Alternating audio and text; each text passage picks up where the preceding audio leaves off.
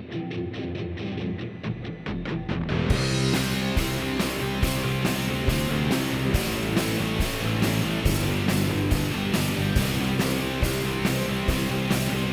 right, welcome to another episode of Your Church Friends podcast. I'm Chris. And I'm Murdoch.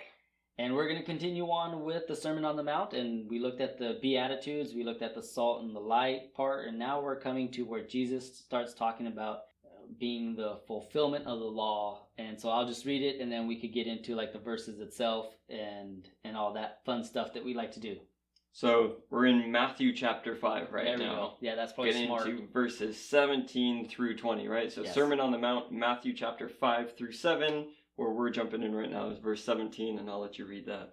That was smart. Let people know where we're at and not just getting into things. All right, verse 17.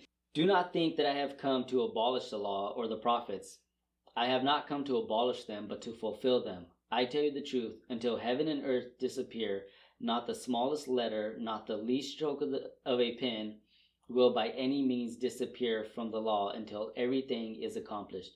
Anyone who breaks one of the least of these commandments and teaches others to do the same will be called least in the kingdom of heaven. But whoever practices and teaches these commands will be great in the kingdom of heaven.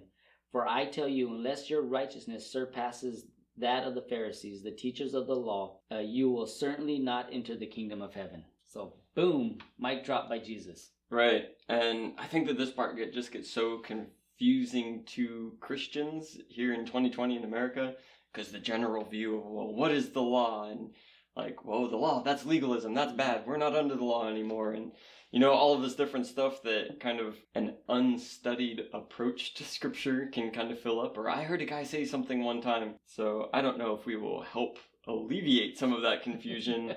But just right off the bat, coming that Jesus is a Jew, as we talked about, I think it was in the first episode of getting into the Sermon on the Mount, that he's coming also kind of as the next Moses, right? Mm-hmm. So Moses, he stood up, the first covenant that happened there, and he was the lawgiver. And here Jesus is coming up and he's saying, look, I'm not abolishing that law, I'm fulfilling it. And we're going to see in the chapters to come what that looks like and what Jesus' law, what he's giving, that he again is giving law. Yeah, I saw this kind of like these verses as, to sum them up before we even get into it, as a like Jesus' disclaimer. Mm-hmm. So before he gets into like verses 21 through 48 of chapter 5, he starts off here, I did not come to abolish the law, but to fulfill the law, and all this stuff. And here he radically defines the law from a mere outward conformity to both inward and outward. So he starts here by saying that what I follow up with everything afterwards, and what we'll touch on in the next few episodes, is the law has to be more than an outward thing. What's written in our hearts, and I guess we should probably define the law or the prophets as the Word of God. So the Bible, what God's Word is. Well, specifically their law and prophets, that was the summation of the Old Testament. Yes. You have the law, which was commonly the first 5 books of the Bible, and then the prophets coming from that point. So, yeah. Summing that all up and saying that this isn't just about what's coming out of you, what you practice and what you do, but it has to be something that transforms you inwardly. And even to where the next part where he talks about murder, you know, there's just so much in that it's not just like doing one thing, it's this internal thing. So it's changing all that. So it's really this big disclaimer is how I looked at it. Yeah, I think that's a good way of looking at it. Like, disclaimer, I'm going to be teaching you some things. I'm not negating anything. The way that I see it is what Jesus brings, he brings it, again, to the fulfillment. It's like, hey, you've heard this law? Let me tell you what it's actually about.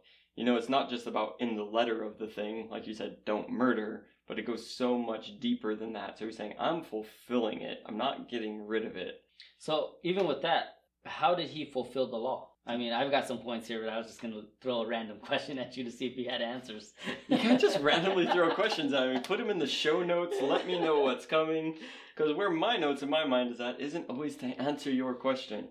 Let me hear what you have to say, and maybe I can respond from there. The 3 things I saw where Jesus fulfilled the law was 1, his life. He fulfilled the law in his life and how he lived, the way he acted and everything like that, because he was without sin. So he fulfilled the law. He fulfilled the law in his teaching. His teaching never was contrary to the law. In fact, his accuracy on when he quoted scripture was like spot on.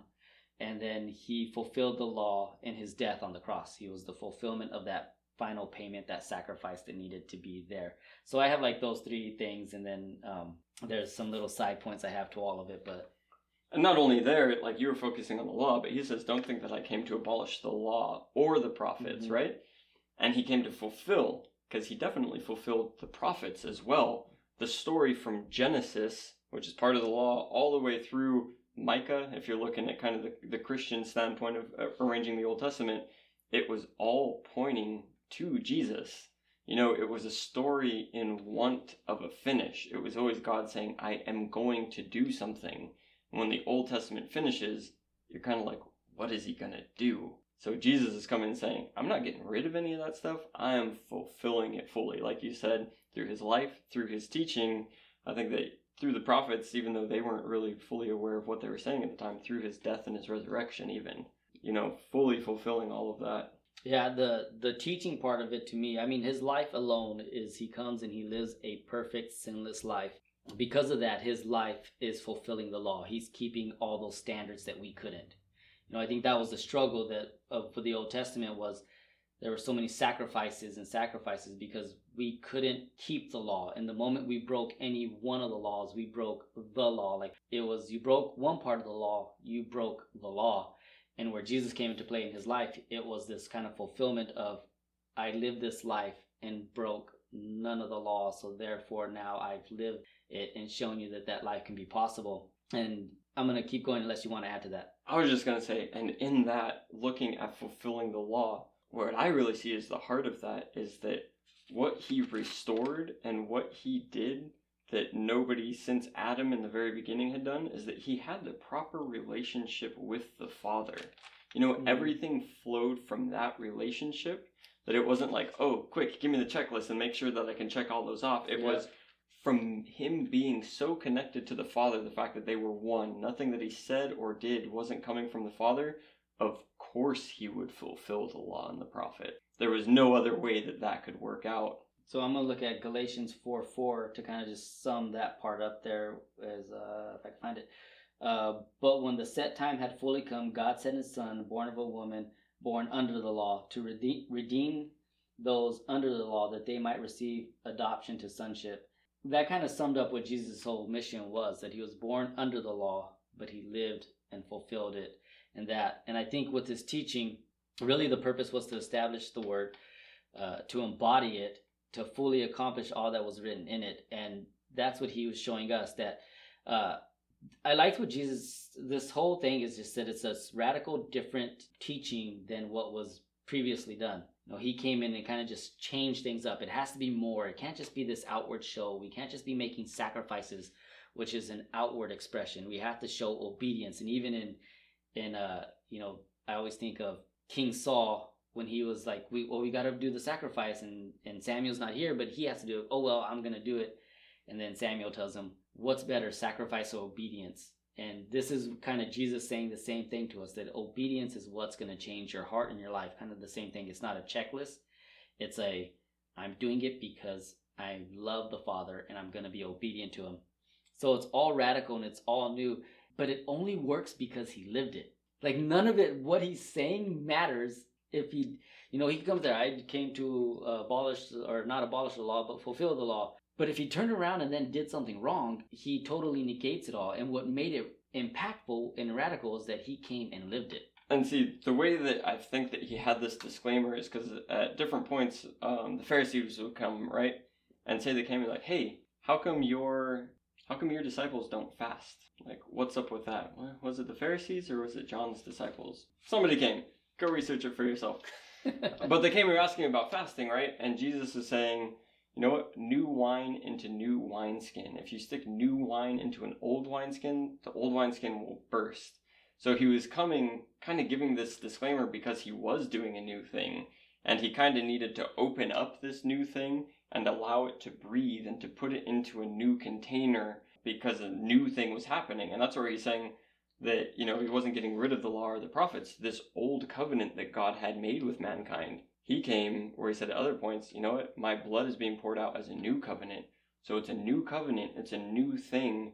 And in that transition period, I think that he had to make it abundantly clear, you guys are going to see different things going on, but know that I'm not negating the work of God. I'm bringing it to its proper conclusion. Like, this is what it's all been about. And to really, I like the point you made earlier too, that he came to show what the law and the prophets, everything that was written in the Old Testament, what it was actually doing. And if you look at it, points to him. And to say that I've came to fulfill this because everything points towards me. Look at where everything is going. And then once it's kind of this understanding that once we look at the Old Testament and realize it all points to Christ, then we look at Christ's life, at Jesus' life and how he lived, and say, this is now the answer to that question of what the Old Testament had for us. Yeah. Can you live righteous? Boom. Can you live holy? Boom. Can you do what God's asked you to do, even though it's so difficult? Here's Jesus. And of course, the Old Testament has people who do the same thing, but the separation is when Jesus came in and did it in the way to fulfill the law. Yeah, I mean, we can obviously get into little things in there, like, not an iota, not a dot will pass from the law. It's like, okay, an iota, a dot, that's literally the smallest little accentual markings on the thing, saying, like, look, the whole thing was there, it was from God, and it stays. You know, it wasn't like, oh, God made a mistake. Like, nope, not here to erase it. Mm-hmm. That part was good. We're moving from that now. And I think the other thing that he wanted to do was he wanted to help us understand that we can love the law, we can learn from the law, and that we could live from what the law has from us. That we could come into it, and that we have to learn to love it. We have to learn, as Christians, if I look at this, and I know Jesus was talking about the Old Testament, but I'm going to put old and new together at this point and say, if I don't love what's written in here, I'm not going to learn from it, and then I'm not going to live from it. And what Jesus wanted to help guide people, and everything he did, it was helping them understand to love God. I mean, he even sums it up, right? The greatest commandments are love God and love others. But if we don't love it first, if it's not ingrained in our heart and our soul, even kind of touching on your idea, not the smallest letter should disappear. Like, we have to love the Bible so much that everything inside of it means so much that I can't take what I want for only what I want and forget the rest of it. I can't take a part of the Bible and say, this applies to me, but because I don't like this over here, I'm not going to apply it to my life. And I'm removing it from it. I'm taking a little bit off of it. That I have to learn to love it so much that everything inside of it consumes me, that I learn from it, and then I live it. And I think that's a good point, because I've gotten into several discussions because of the non-understanding of the Old Testament that many people today have, because it is an ancient document that comes from a completely different perspective and worldview and all of the cultures interacting and everything, and just the perspectives on God and how to properly interpret that there are a lot of people that will look at the Old Testament and just kind of like, yeah, well, I don't agree with that, or I don't think this, or I don't think that. And I always come to this section because it's like, if you're saying that you're a Christian, you believe Jesus, he had every opportunity in the world to say, I am here, I'm the Messiah. I gotta tell you, you got a couple footnotes wrong there. You know, they kind of screwed up here or there. That wasn't actually God. That wasn't actually this.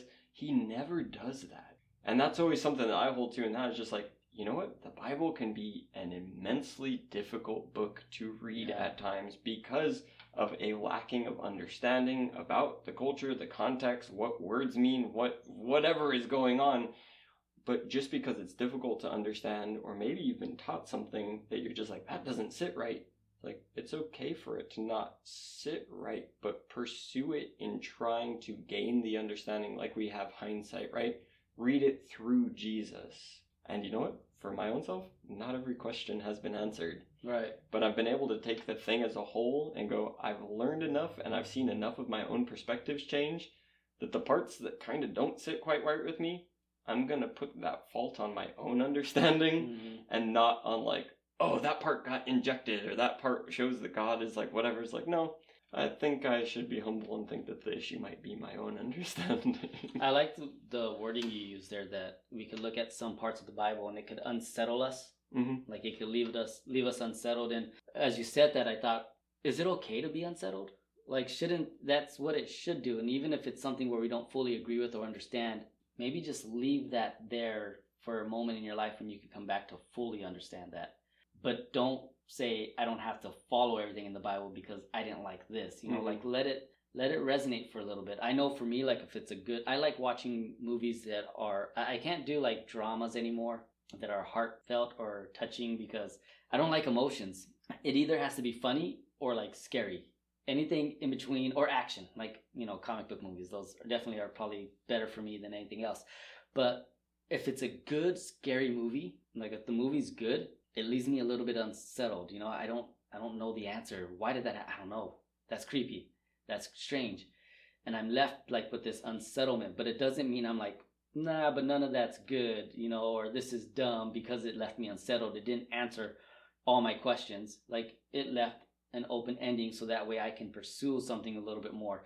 And I think that's what the Bible does in some areas of it. It leaves us unsettled so that way we can pursue a little bit more to find that answer. And maybe it doesn't come right away. It doesn't come the next day or within a month. But maybe years later, you're like, oh, I get that now. And I understand that. And there have been many things like that for me in the Bible where I've read them and I'm like, I just don't get it. Why is this in here? And then somewhere down the road, I read it again, and it's like, I got it now. So I've got a couple verses for that coming in. Proverbs 25:2 says that it's the glory of God to conceal a matter. To search out a matter is the glory of kings. Right? Not everything is on the surface. Mm-hmm. Treasure gets buried. Even Jesus, hey, why do you talk in parables? He's like, look, for those that don't want to hear, they're just going to hear a story. For those that want to understand, you're going to pursue and ask the questions and dig in. And you'll find that thing of great value that's going to make you sell everything else that you own and buy this field, because, man, there might be more treasure like that in there. So they're like, oh, I didn't understand it right away, so, like, that's an issue. It's like, yeah, it's an issue with your own heart, with your own seeking, right? Your own desire to know and to get to that point. I also think that looking at the mysteries of Scripture, 1 Corinthians 2:7 and 8, I'm just going to jump into 8, though, that none of the rulers of this age recognized and understood this wisdom, speaking of the Scripture and the prophets, for if they had, they would not have crucified the Lord of glory. So again, hindsight, we can look and be like, oh yeah, the Old Testament, it points to Jesus. But like, if you just read the Old Testament, you would not get, oh, the Messiah is going to die and resurrect, and through his death and through the shedding of his blood, we are all going to be given life and new life abundant and be brought out of slavery to darkness and into the freedom of light and be adopted as sons. Like, you don't get that.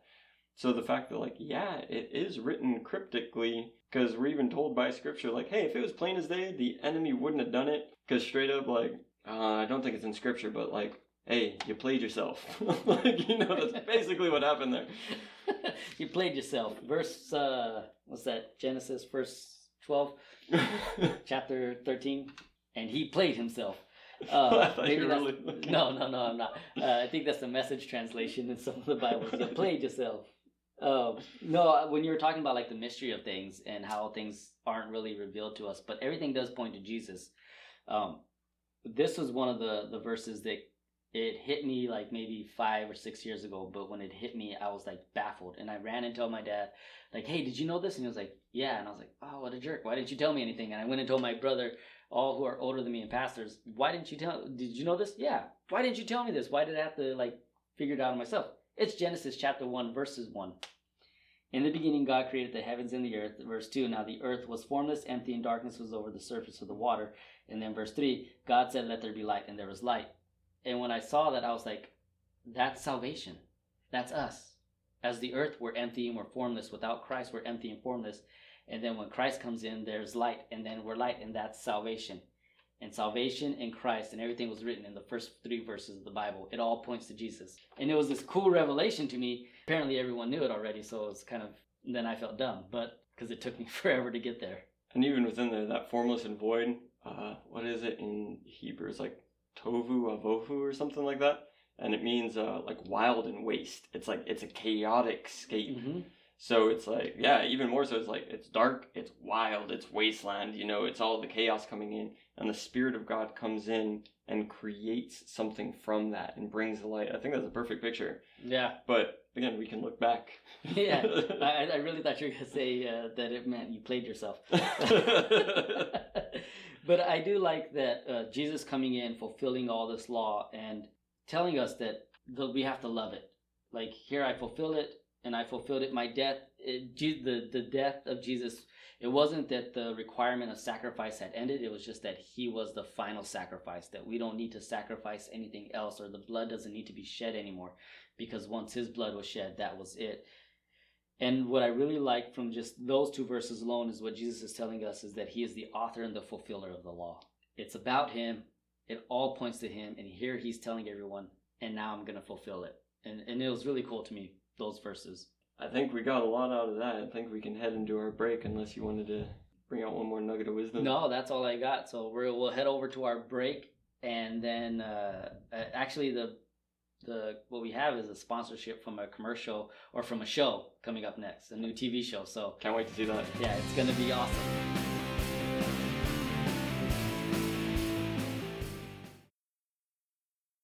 Coming this fall to GCTV, it's Jesus Christ, Agent of Justice. Thursday nights finally have a defense attorney who can carry the weight of the world. Ladies and gentlemen of the jury, you know the law, so you decide. Is it lawful to heal on the Sabbath? Let me ask you all something. If any of you has a sheep and it falls into a pit on the Sabbath, will you not take hold of it and lift it out? How much more valuable is a man than a sheep? So, it is lawful to do good on the Sabbath. I rest my case. When no one else will defend you, he will pick up your case. Can you please tell me whose portrait is on the denarius? I really can't see too well. Can you please answer the question, whose portrait is on the denarius? It's Caesar's.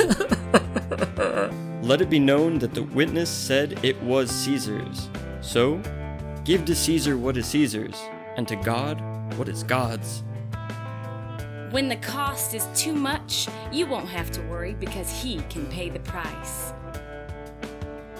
You want the truth? I am the truth.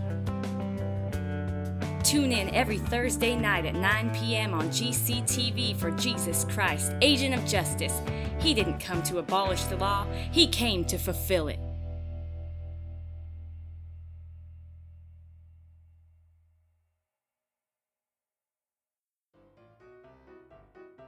Hey Remy. Hey Casey, what are you up to? Oh, nothing, just watching some videos on YouTube. That's cool, what are you watching? Our dads on their YouTube channel. Our dads have a YouTube channel? Yes, they do. They also have a Facebook group page and an Instagram account. Wow, really? What else do they have? They also have a Teespring account where they sell t-shirts. Where can I find this information? All the links can be found in the descriptions below. That's so awesome. What's the name of the channel again? It's Your Church Friends. Get out of here, Reed! And now, back to the show.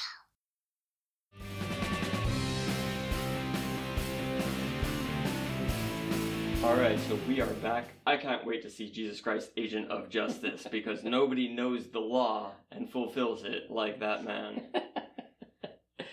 But we're cutting back in. We're getting into the next couple verses there, 19 and 20. I'll just read them again, just the kind of refresher. So therefore, whoever relaxes one of the least of these commandments and teaches others to do the same will be called least in the kingdom of heaven. But whoever does them and teaches them will be called great in the kingdom of heaven. For I tell you, unless your righteousness exceeds that of the scribes and Pharisees, you will never enter the kingdom of heaven. Whew! It's like, kind of, alright, I'm going along with this, it seems okay. Never enter? Like, that is, man. It's kind of what we were touching on. I'm going to just go to verse 20 because that one to me is like Jesus saying, all right, I'm now going to hit you with this. This is going to be the hit, and then I'm going to follow it up, kind of going back to the disclaimer idea. You really like doing that, huh? What? Just like, let's go to the end and bring it back. Yeah, go backwards and then work forwards. That's the best way to do anything in life. But in doing that, just straight up, the Pharisees, I'm imagining were there, standing around in the background or whatever. And these are like your teachers. These are the people who are bringing the word to the people. That's the thing. Again, going back to like our Christian 2020 mindset, a lot of people look at Pharisees like, oh, they were the enemies. It's like, these were the people that wanted more than anything to get this thing right. Mm-hmm. They were studying the law. They were getting into the scriptures. They're going, hey, this is what God wants. Like, let's follow this thing. Mm-hmm. Like, a lot of times people get it twisted in their head. Like, oh, man, these people are evil. Like, these are the people that wanted to kill Jesus. And it's like, at the time, they were the religious leaders who truly did want to seek and honor God. we see that where that took them, went a little sideways, or a lot sideways, but... The Pharisees, they turned the law to 248 commandments and 365 prohibitions. So they took the law, like you were saying, studied it so much and said, these are the things you have to follow. And it was strict. It was hardcore. And it wasn't like they didn't do it. Like, these people actually did follow these things. So then Jesus is saying to everyone at the end, like, your righteousness needs to surpass the Pharisees and the Sadducees, or the teachers of the law. And I'm more than certain everyone's sitting there like going, whoa, how do you do that? No, those are the holy people. How does my righteousness surpass them? So it's baffling, right? Like, it's just kind of this, we sit there and like you were saying, and I did like that. I totally, I was preparing for this podcast, I had all these other notes.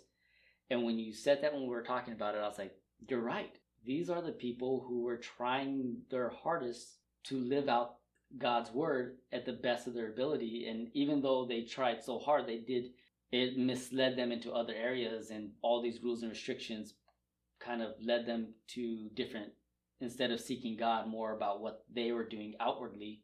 But they were trying their hardest, and everyone who would see them would know this is the group of people who they have. If anyone has it together, it's them.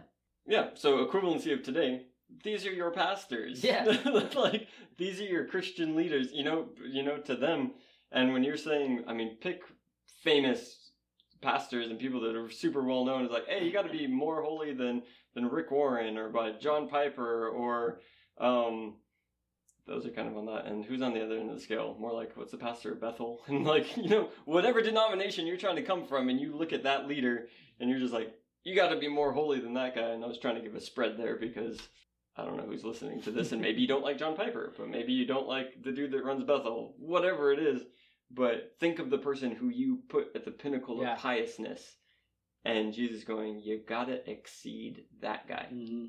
And it's such a hard-hitting challenge, because then it is kind of going back to what we said, that everything has to move beyond what is outward and what's inward, and doing all that. And I even looked at it this way, and I'm going to go back into some of the other stuff, but I want to say this. I kind of saw it also as a challenge, almost like a challenge to the Pharisees to also then step up their game, take what's outward, make it internal. Yeah, sitting there, if someone were to tell me, here's someone I look up to in spiritualness, and someone saying, you got to exceed that, I would sit there and be like, how do I even accomplish that? How do I even do this? How do I hit that? They seem like they got it all together. But what Jesus is reminding all of us, and even was telling the Pharisees and the teachers of the law then, was that this all has to change. What we're doing and what you guys are doing, it's good, but it's not leading towards the right direction or place. It's leading out of now becoming, I'm doing this and I'm putting myself above other people because of it. I can follow all these things, and I'm looking at myself more lofty than other people. And it has to be, you're doing this, you're following the law, going back to the first segment, because I love the law. No other reason. I do it just because I love it. Yeah, and you're giving some foreshadowing, right? Because you're talking about, it needs to become internal, not external. It's like, we didn't get to this part yet. No. Think about the crowd that's sitting and hearing this. They don't know what Jesus is about to say. He straight up said, I'm not coming to abolish the law. I'm fulfilling it. And I'm telling you, these religious leaders, unless you exceed where they're at, you can't enter the kingdom of heaven. It's kind of like, okay, this guy's different. Mm-hmm. What's going on here? And I kind of like how you brought it's a challenge to the scribes and the Pharisees as well, because he's telling everybody you need to exceed where they're at, which means that they need to exceed where they're at. Yeah. So it is like a full-on, hey, you're all on the same playing field. Let's go into what this next thing is. Mm-hmm. Have you ever heard of Paul Washer? He's a preacher. Mm-hmm. He's a Reformed guy. He really, in my earlier Christian forming, was really impactful. Just, I'm going to paraphrase him, but at a time he basically said, okay, you believe in God. You say that you believe in God, but has your heart been transformed? Do you love God? Do you love His law? Do you now desire to follow Him and forsake the things that you used to desire? Or do you sit there and begrudgingly go, oh no, this is a thing that I have to do, but I'd really rather be doing something else? Mm-hmm. Because those are two different things. If you're looking at God's law and not loving it and desiring that in your life, maybe you haven't been saved. Right. Maybe you're going under this thing of trying to follow a rule book or trying to whatever, but that the love of God hasn't moved into your life. So I read this the other day, and it said, We can't have a artificial righteousness, external masquerade, dead ritual that only makes us proud. And I think that's kind of what Jesus was saying with it, is that no matter who you are, and I like that, it really did hit me that way after you said it. Everyone's on the same playing field. Your relationship with God, it has to be love. It can't be artificial. It can't just be fake. You can't be faking it or making something up. It can't be just an external masquerade. I'm only doing things for people to see me doing them, or dead rituals. Just kind of, when I think of dead rituals, and I'm putting it now in today's society of what we come to church, I'm coming here and I sing songs and I put my hands up in worship, and it means nothing to me. I'm just doing it because other people do it. I tithe because we do that. I come to service because that's what I do on Sunday. It's my checklist and not what's in my heart. That only makes us proud. That only makes us, oh, look at what I've done. Look at what I've done. Even to where that, and I don't know which gospel it's in, but when the Pharisee was praying and he was like, look at me and I'm not like so-and-so, and look at that person, they're so bad, but look at me, God, I'm good, and all that stuff. It creates this arrogance because we're accomplishing the things, but we're not doing it for the right reasons. Well, in that, right? So you have the Pharisee saying, thank God I'm not like this sinner. Mm-hmm. And that sinner was saying, God, please have mercy on me. Yeah. And Jesus says, which one of those went away justified? Right. Not the prideful one, the one who is coming to God, seeking the relationship. Calvin said this. He restored it to its integrity by maintaining and purifying it, speaking of Jesus, when obscured by falsehood and defiled by the leaven of the Pharisees. So when the Pharisees had come in and just changed a lot of what the law was to meet all these rules and requirements, Jesus came in and restored it to the integrity by maintaining it and purifying it through his death. And I thought all that was cool to even kind of sum up what we're saying here. For I tell you that unless your righteousness surpasses that of the Pharisees. That not never stood out to me until you said it. For you will certainly not enter the kingdom of heaven if it doesn't. Until you said that right now, that not never made as big of an impact in my life. And then all I can see is the not. That if I don't love God because I love him, and if I don't do what he asks just because I love him, the not is right there. And it's interesting that you brought Calvin in, because if you get into all the theologizing and all this stuff, there's this thing of imputed righteousness, right? And I told you that word a few weeks ago, and you're like, excuse me, one more time? Let me Google that. But speaking English to you? What's going on here? When you get into it, and just like the way that we can theologize, just kind of the Pharisees, right? You take the thing that it says and then just go like, well, let's explain it all away and make it super strict. And if you don't understand these things, that idea is just like, well, the way that it can get taught wrongly is your righteousness is Jesus's righteousness, and even though you're a sinner, his righteousness gets put on you, so it doesn't matter what you do, God's going to see you as righteous, because when he looks at you, he only sees Jesus. And Jesus lived perfectly, and he took your sin, so there was that swap that happened. So it's almost like it doesn't matter what you do, your righteousness, just because of Jesus' righteousness in and of itself. And, it can get all muddled up. Meanwhile, Scripture tells us, do not be deceived. The person who lives righteous is righteous. Yeah. And so, but to be able to bring those things together is because the person who's living righteous has come into that loving relationship with Jesus. I'm only living righteously because now my heart's been transformed and I desire to serve God.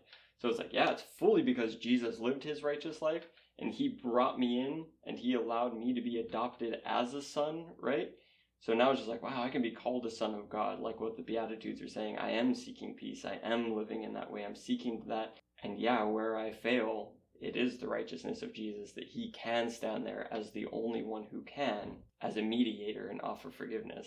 So it's like, it's both and sometimes not, but sometimes when we get into theologizing things, it's like people just want to stand behind that and give themselves excuses to keep on. And it kind of leads me into this kind of question that I had once I finished reading all of it, is that who is the authority in your life? As far as what do you listen to? What do you follow? And I liked what Jesus did here, because he starts off with, do not think that I came to abolish the law or the prophets. I have come to fulfill them. That means I've come to live under them, right? The law has now become the authority in my life. And as Christians, we have to ask that same questions. Is God's word the authority in my life? That when I'm going through something, do I seek counsel in what the world has to offer me? Or do I come here and see what God's word tells me? Is this the authority? Is this where I come to find the answers? And it's weird. I know it's in the thought of reality of saying, like, for every life question, the answer is here in the Bible. But really, when you look at it, it really is. That you go in there and you're like, it teaches us how to grieve. It teaches us about when we lose someone. It teaches us about when we've made mistakes and how to recover from that. It teaches us about sometimes people aren't going to like you. How do you handle that situation? Like the gauntlet of life is answered in this Bible. But are you going to live under its authority? And I read this and I thought it was cool that as Christians, because sometimes we like to, in today's church, separate the Old Testament and the New Testament and say, well, Jesus came and now this is the covenant that I live under. It's only Jesus, but not the Old Testament. But I read this and I thought this was a cool way to put it. We can't rely on only the New Testament. That makes us a one-legged believer. If we rely only on the New Testament, it's like we're just walking around on one leg. We need both to balance our life out and to balance out who we are and everything like that. Well, I mean, you're just going to incorrectly read the New Testament with, like, if you don't have the Old Testament. There's an interesting thing, though, about getting into the law and reading the scripture and doing that. Jesus, at a point in John 5:39, says that you search the scriptures because you think that in them you have eternal life. And it is they that bear witness about me. Yet you refuse to come to me that you may have life. Right? So that's also a thing about getting into the scriptures and like, oh, there's this law, or even like whatever it is, just like, we shouldn't think that because we're looking at the Bible and again trying to get that checklist and here's all of the things that God desires of me is this. Jesus is like, look, it's talking about me. Mm-hmm. Come to me, I will give you life. Yeah. So it's like, obviously, the only book that I know of that gives you Jesus is the Bible. I mean, the Quran tries to, but it's, that's a different conversation. Yeah, that's not this podcast. That's not this podcast. You can't bring that up without me not studying anything at all. Yeah, well, you were asking me questions earlier. But yeah, it's about coming to Jesus. And so as we read, we need to be coming to Jesus. Like, these words on the page are words on a page, and God will use those words on a page. But he is a living God. He's the God of the living. So I have life. I need to go to him and have that real responsive relationship going on. J.I. Packer said this, kind of piggybacking off what you're saying. A Christian is a person who acknowledges and lives under the authority of God's word. Kind of saying the same thing with what you're saying, that we go to Jesus and we submit to him in an authority. Because if the word, even in John, right? In the beginning was the word and the word was God. The word is Jesus. Everything in this book is Jesus. It points to him and restoring our relationship with God and bringing us back as a family under him. So when we look at it, a true Christian, a person who can call himself a Christian, acknowledges and lives under that authority of God's word. We live under the authority of what Jesus, who he is, what he's done, and what he's done for us. And then we live our life. And I think that's where we as Christians start making a bigger impact. We don't become, it's probably not a real word, Pharisaical. Pharisaical. Is that the word? I believe so. Okay, we don't become that where we're just following all these rigid rules and commandments because we think this is it, this is the ticket, but we become people who want to submit under God's will. And I keep saying it because it's so impactful to me that I do it because I love them. One of the things I tell my kids all the time when they're doing something bad is, and it's almost like a guilt trip, but I'm not trying to do that, but it sounds that way. I'll tell them, are you showing daddy that you love him right now by not listening? And the answer is always no. I'm like, okay, can you show daddy that you love him and just do what I've asked you to do? And we've talked about this, that God is, for me personally, as becoming a father, has used within this last 2 years, my kids to then flip that and be like, Chris, are you showing me that you're loving me by not being obedient? And I'm like, but God, I gave you my tithe. Yeah, but that's not what I'm asking you right now. Are you being obedient with where you're at in your life and what you're doing? Are you showing me at this moment that you love me? And the answer, because in that moment I'm probably doing something stupid, is no. And I'm like, no, God, I'm not. I'm sorry. And then he just says the same thing I tell my kids. Do it because you love me. And that's a big challenge for me personally, that I have to fulfill or live under the law, not because I want to accomplish anything, but strictly because I love God. It's almost like I don't get into heaven because I worked my way into it. I get there because I just love Jesus and what he did. And because that love then changes me, not outwardly first, inwardly, then that outward love starts to overflow.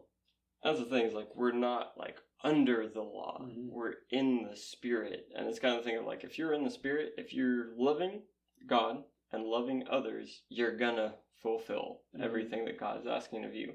Which I think comes down to, we've danced around it, never actually came into it, but verse 19. Therefore, whoever relaxes one of the least of these commandments and teaches others to do the same will be called least in the kingdom of heaven. But whoever does them and teaches them will be called great in the kingdom of heaven. So he's saying, like, look, even the least of the things, pay attention. And it's always tripped me out when I hear within churches the whole, like, oh, legalistic, or, you know, just like the pushback against having a standard to live up to. Like, oh, don't come, like, you're coming too strict, like, God has grace and all this stuff. Is like, what? Which of these laws do you have an issue with? Like, is it the one where I'm asking you not to lie? Not that I'm asking, as a teacher, I'm asking, is it the one where you shouldn't lie? Is it the one where you should be a good employee? Is it the one where you should be, like, obedient and honor your mother and father? Is it the one where you should stop looking with lust? Like, which one of these things are you having an issue with? Because it seems like when I look at my own personal history, to take it away from just like the religious thing, when I was out breaking the law, I didn't like the law. I didn't like the police who wanted to enforce the law. When I became a law-abiding citizen, I appreciated the law. And I appreciated what the police were doing to protect me from people who were breaking the law. So it's like, as a Christian, if you're having an issue with like commandments or people trying to keep to that, again, not looking at the, oh, pharisaical, blah, blah, blah, but just like within a loving environment saying, hey, there is a standard that we're expected to live up to. Jesus here is saying, like, don't even relax the smallest of the commandments. Be careful to pay attention to follow things and teach others to do the same. I kind of see it as, if you're having pushback against that, it's probably because you want to break it. Yeah. It's kind of more of a heart issue. It's kind of like, I'm going to like say that you're the problem because you're trying to get me to follow this thing, rather than address my own heart issue that, you know what, guy? I want to do what I want to do. It's the difficulty of like, that just sounds too hard, so I don't like it anymore. You know, like, I know what I struggle with as a person, where like if it's an anger situation, control your anger, don't give into anger, which leads to this and that. But for me, it's like, I stub my toe and instantly it's like, the rage starts coming out and I'm angry.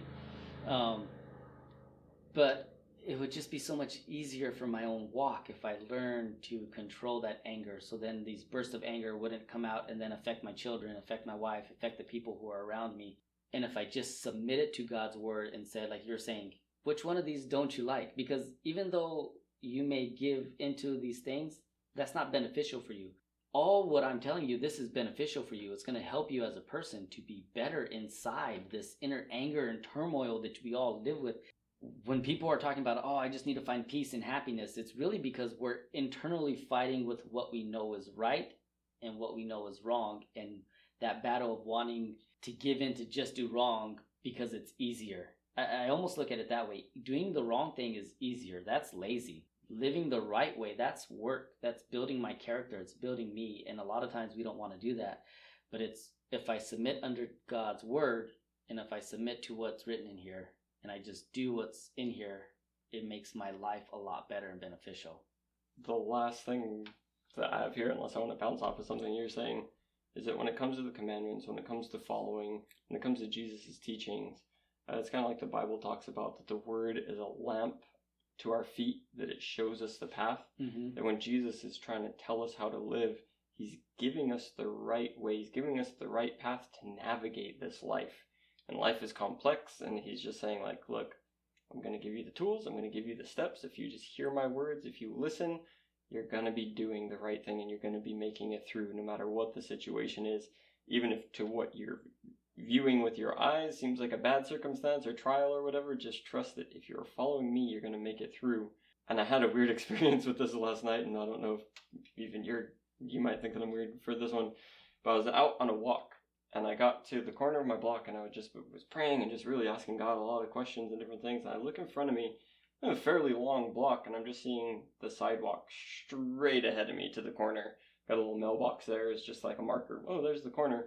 A straight and narrow path set in front of me.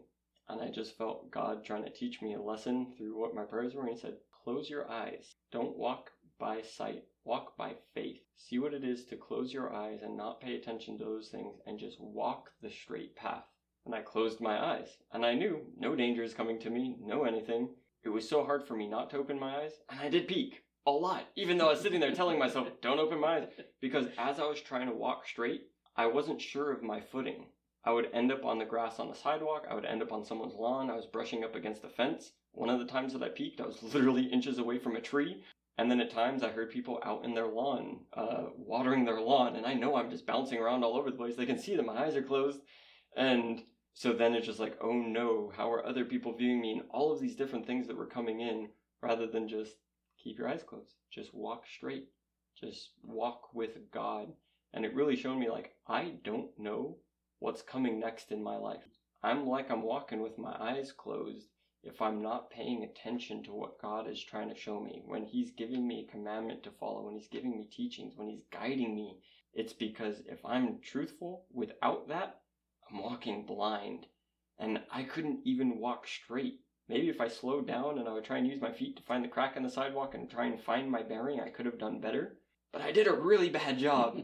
And God was just showing me like, until you desire to follow my law, to follow my commandment, to follow my teaching, to be close with me in that, in every single step, this is how you're walking your life. And I was like, oh man, am I waking up thinking like, oh yeah, I can just start walking this day? Or am I like, God, I have no idea what's happening next. Guide my each and every step. So for me, that's where kind of the heart change and the way of looking at the commandments, even the least of these, because it's like, hey, one small step, you're off the side of a cliff, depending on where you're at. So that was really a recent experience of mine bringing this more to life. I like that. I think that's enough to where we could end this. I really do. I don't want to add any more to that because I thought that was a really cool illustration of following God and 100% just going straight forward in the way he asked us to do it. And you're right. It's so hard to just go straight sometimes because we get distracted or we find ourselves just bouncing back and forth, or our footsteps are wavering between the flesh and the spirit. But if we really submit to God, that straight path is simple, because it's not a submission of weakness or I surrender because you're stronger. It's a submission because I know you love me and you have what's right for me and you got the best intentions in my life. And I think if we could walk away with that, and with Jesus saying this, I came here to fulfill it, knowing that he did that for me because he loves me. So I think we're done. Think so too. Yeah, I'm Chris. I'm Murdoch. We are Your Church Friends. We will catch you on the next episode of Your Church Friends podcast.